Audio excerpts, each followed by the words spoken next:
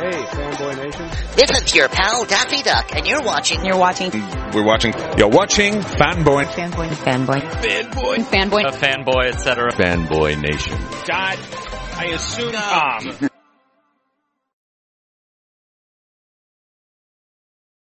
Ramin Behrani, how are you today?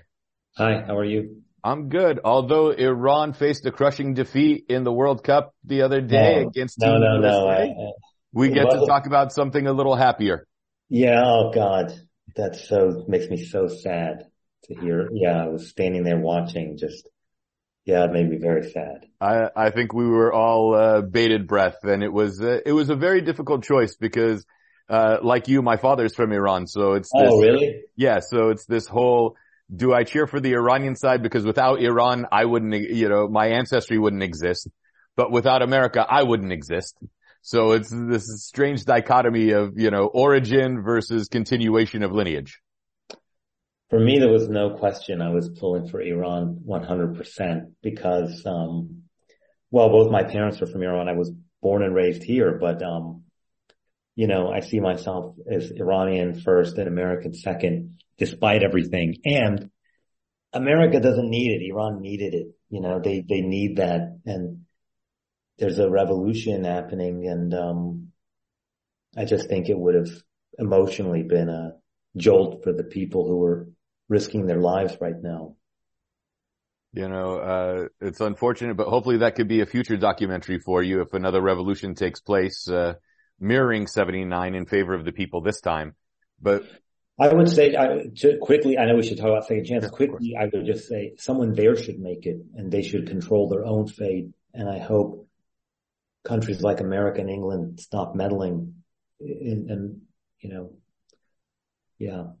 No, I share the sentiment with you, Ramin. But today we're talking about second chance. Richard Davidson, a bankrupt pizzeria owner, decides to invent the modern day body armor and bulletproof vest by shooting himself well over 190 times, so 192 times to be exact, to prove its efficiency. Yes, it's a wild story. When the producers first approached me, they wanted me to do a fiction film because I do fiction films. This is my first documentary, but I saw this treasure trove of archives, including what you described of Richard shooting himself. He has filmed all of this, and he's also made 8 hours of movies, propaganda, marketing, some of them quite hilarious, and he stars in some of them. Some of them are very kind of fascistic and brutal and frightening in their philosophies, let's say his versions of Dirty Harry films, which are all about executing, quote, bad guys. So when I saw those archives, I knew this would be much better as a documentary for me, And for someone like Richard Davis, and his personality, although there is quite a bit of humor in it just from the presentation of who he is, we wouldn't have believed it otherwise if we didn't see the actual archival footage and just would have said, oh, Ramin is blowing this out of proportion. Yeah, it is shocking to see the image because he was an out-of-work pizzeria owner in 1969, and he invented the modern day concealable body armor, something slim enough that you could wear under your police uniform. And, but he invented it in his basement. And to prove that it worked, he put a gun to his chest and shot himself point blank and filmed it. And I have to say there's a lot of, maybe it's crazy, but I would say it's courageous. It was courageous, and his invention saved over 1,000 people. And, but next to that, Richard made some very strange decisions, and he hurt a lot of people along the way. And so I think part of the movie is trying to reconcile this kind of duality he has and the impact he made on the people around him, both good and bad. And some of the bad is so crazy, and some of the things you see in the film are so out there. I mean, including his father, who was on Iwo Jima during the famous World War II battle. There's an image of him with a rifle in his hand shooting at his son point blank on a boat, and he cannot stop shooting. And decades later, there's Richard on camera again pointing a gun at his own son.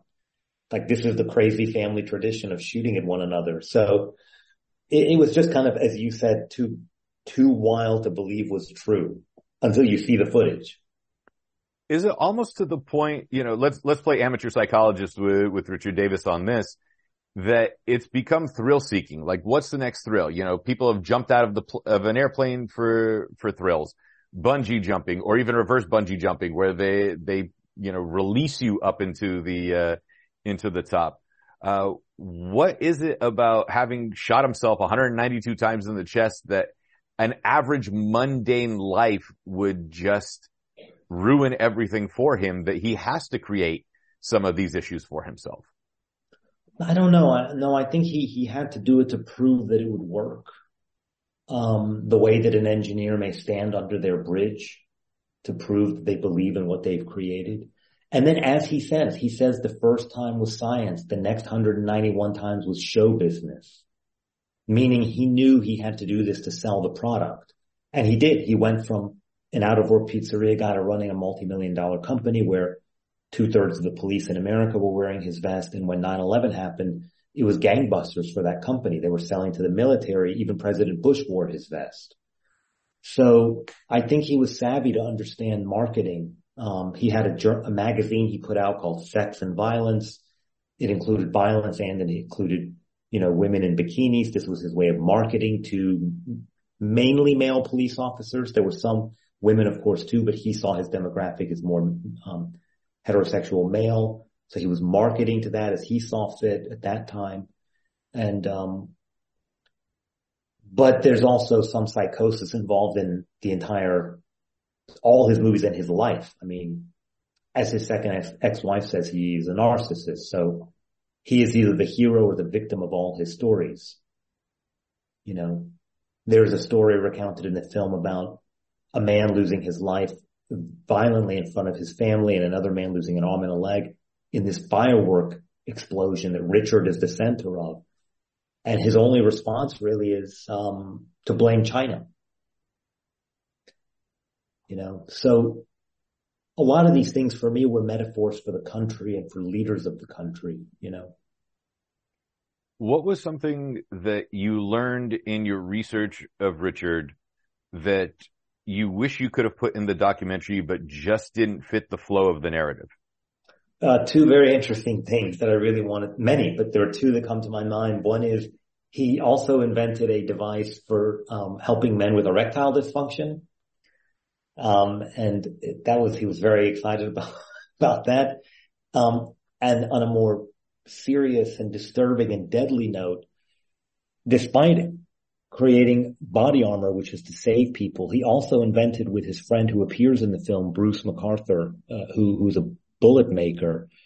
He appears briefly in the film. He invented with him one of the most deadly bullets ever made. They called it Thunder Zap. And if it penetrated your body, it would tear you apart from the inside. It was so brutal that it appeared in the Punisher comic book series. There's even an image of it in there, and it says Thunder Zap. And the Punisher comic book is like a Dirty Harry. It's a vigilante comic book character. And then Richard decided he couldn't do that anymore. But the idea that he was doing both things, creating that which would kill and creating that which would save, it was so incredible. It was so hard not to have. It was in the film until the very, very last moments. And finally it didn't seem to help the flow of the whole movie. And it was one of those fascinating darlings that had to get cut. Well, maybe it'll end up as a Blu-ray special feature. Yeah. That and actually Bruce MacArthur, the bullet maker, there's such amazing conversation with him, but we only got to use one piece of. So I always thought he would be a nice short addition to the film. Ramin, I know we're running out of time, so I'm going to leave you with this. Since the movie is called Second Chance, and we know Richard Davies got his second chance in life and becoming a success, if you didn't go down the path of being a filmmaker, what would have been your second chance option that you would have taken after? Engineering off the table, because I know all Iranians are guilty of being engineers. Not just that, but all Iranians, especially Iranian men, are guilty of claiming they can do anything. This is one of our qualities. Except saying I'm sorry or I was wrong. Well, yes, and also they say the only thing that can stop an Iranian man is an open door. because they want to allow the other person to go first, as is Tarof is part of our culture. I don't know, probably writer or painter, something like that. Yeah. Well, But right now, can we please say instead, we hope for a second chance for our country in Iran? From your lips to God's ears on that one. Yes. Yeah. But Ramin Bahrani, it was a great pleasure speaking with you. Second Chances screening right now in Los Angeles and New York will be available in a wider release on December 9th and then later on in spring 2023 on Showtime. Yeah, you've done some fantastic work and thank you so much. Where can we find you on social media if we want to connect with you and chit chat a little bit about the film? This is offline or we're still in the... We're still on, but if you... Oh, I don't really do. I just recently joined Instagram to see what's happening in Iran. But other than that, I'm not really using social media, but it's the only way to see that's how you see what's happening in Iran is Twitter and Instagram. You can see but sometimes it's very difficult to watch, the violence. It's like this unbelievable heroism and so tragic at the same time. Yeah. Well, I'm glad that, unfortunate of the tragedy, but the world is starting to pay attention. I hope. But Ramin, thank you so much for your time. And again, Second Chance is available right now in Los Angeles and New York. Expanded releases December 9th and then on Showtime in the spring of 2023. Congratulations on this documentary. Thank you.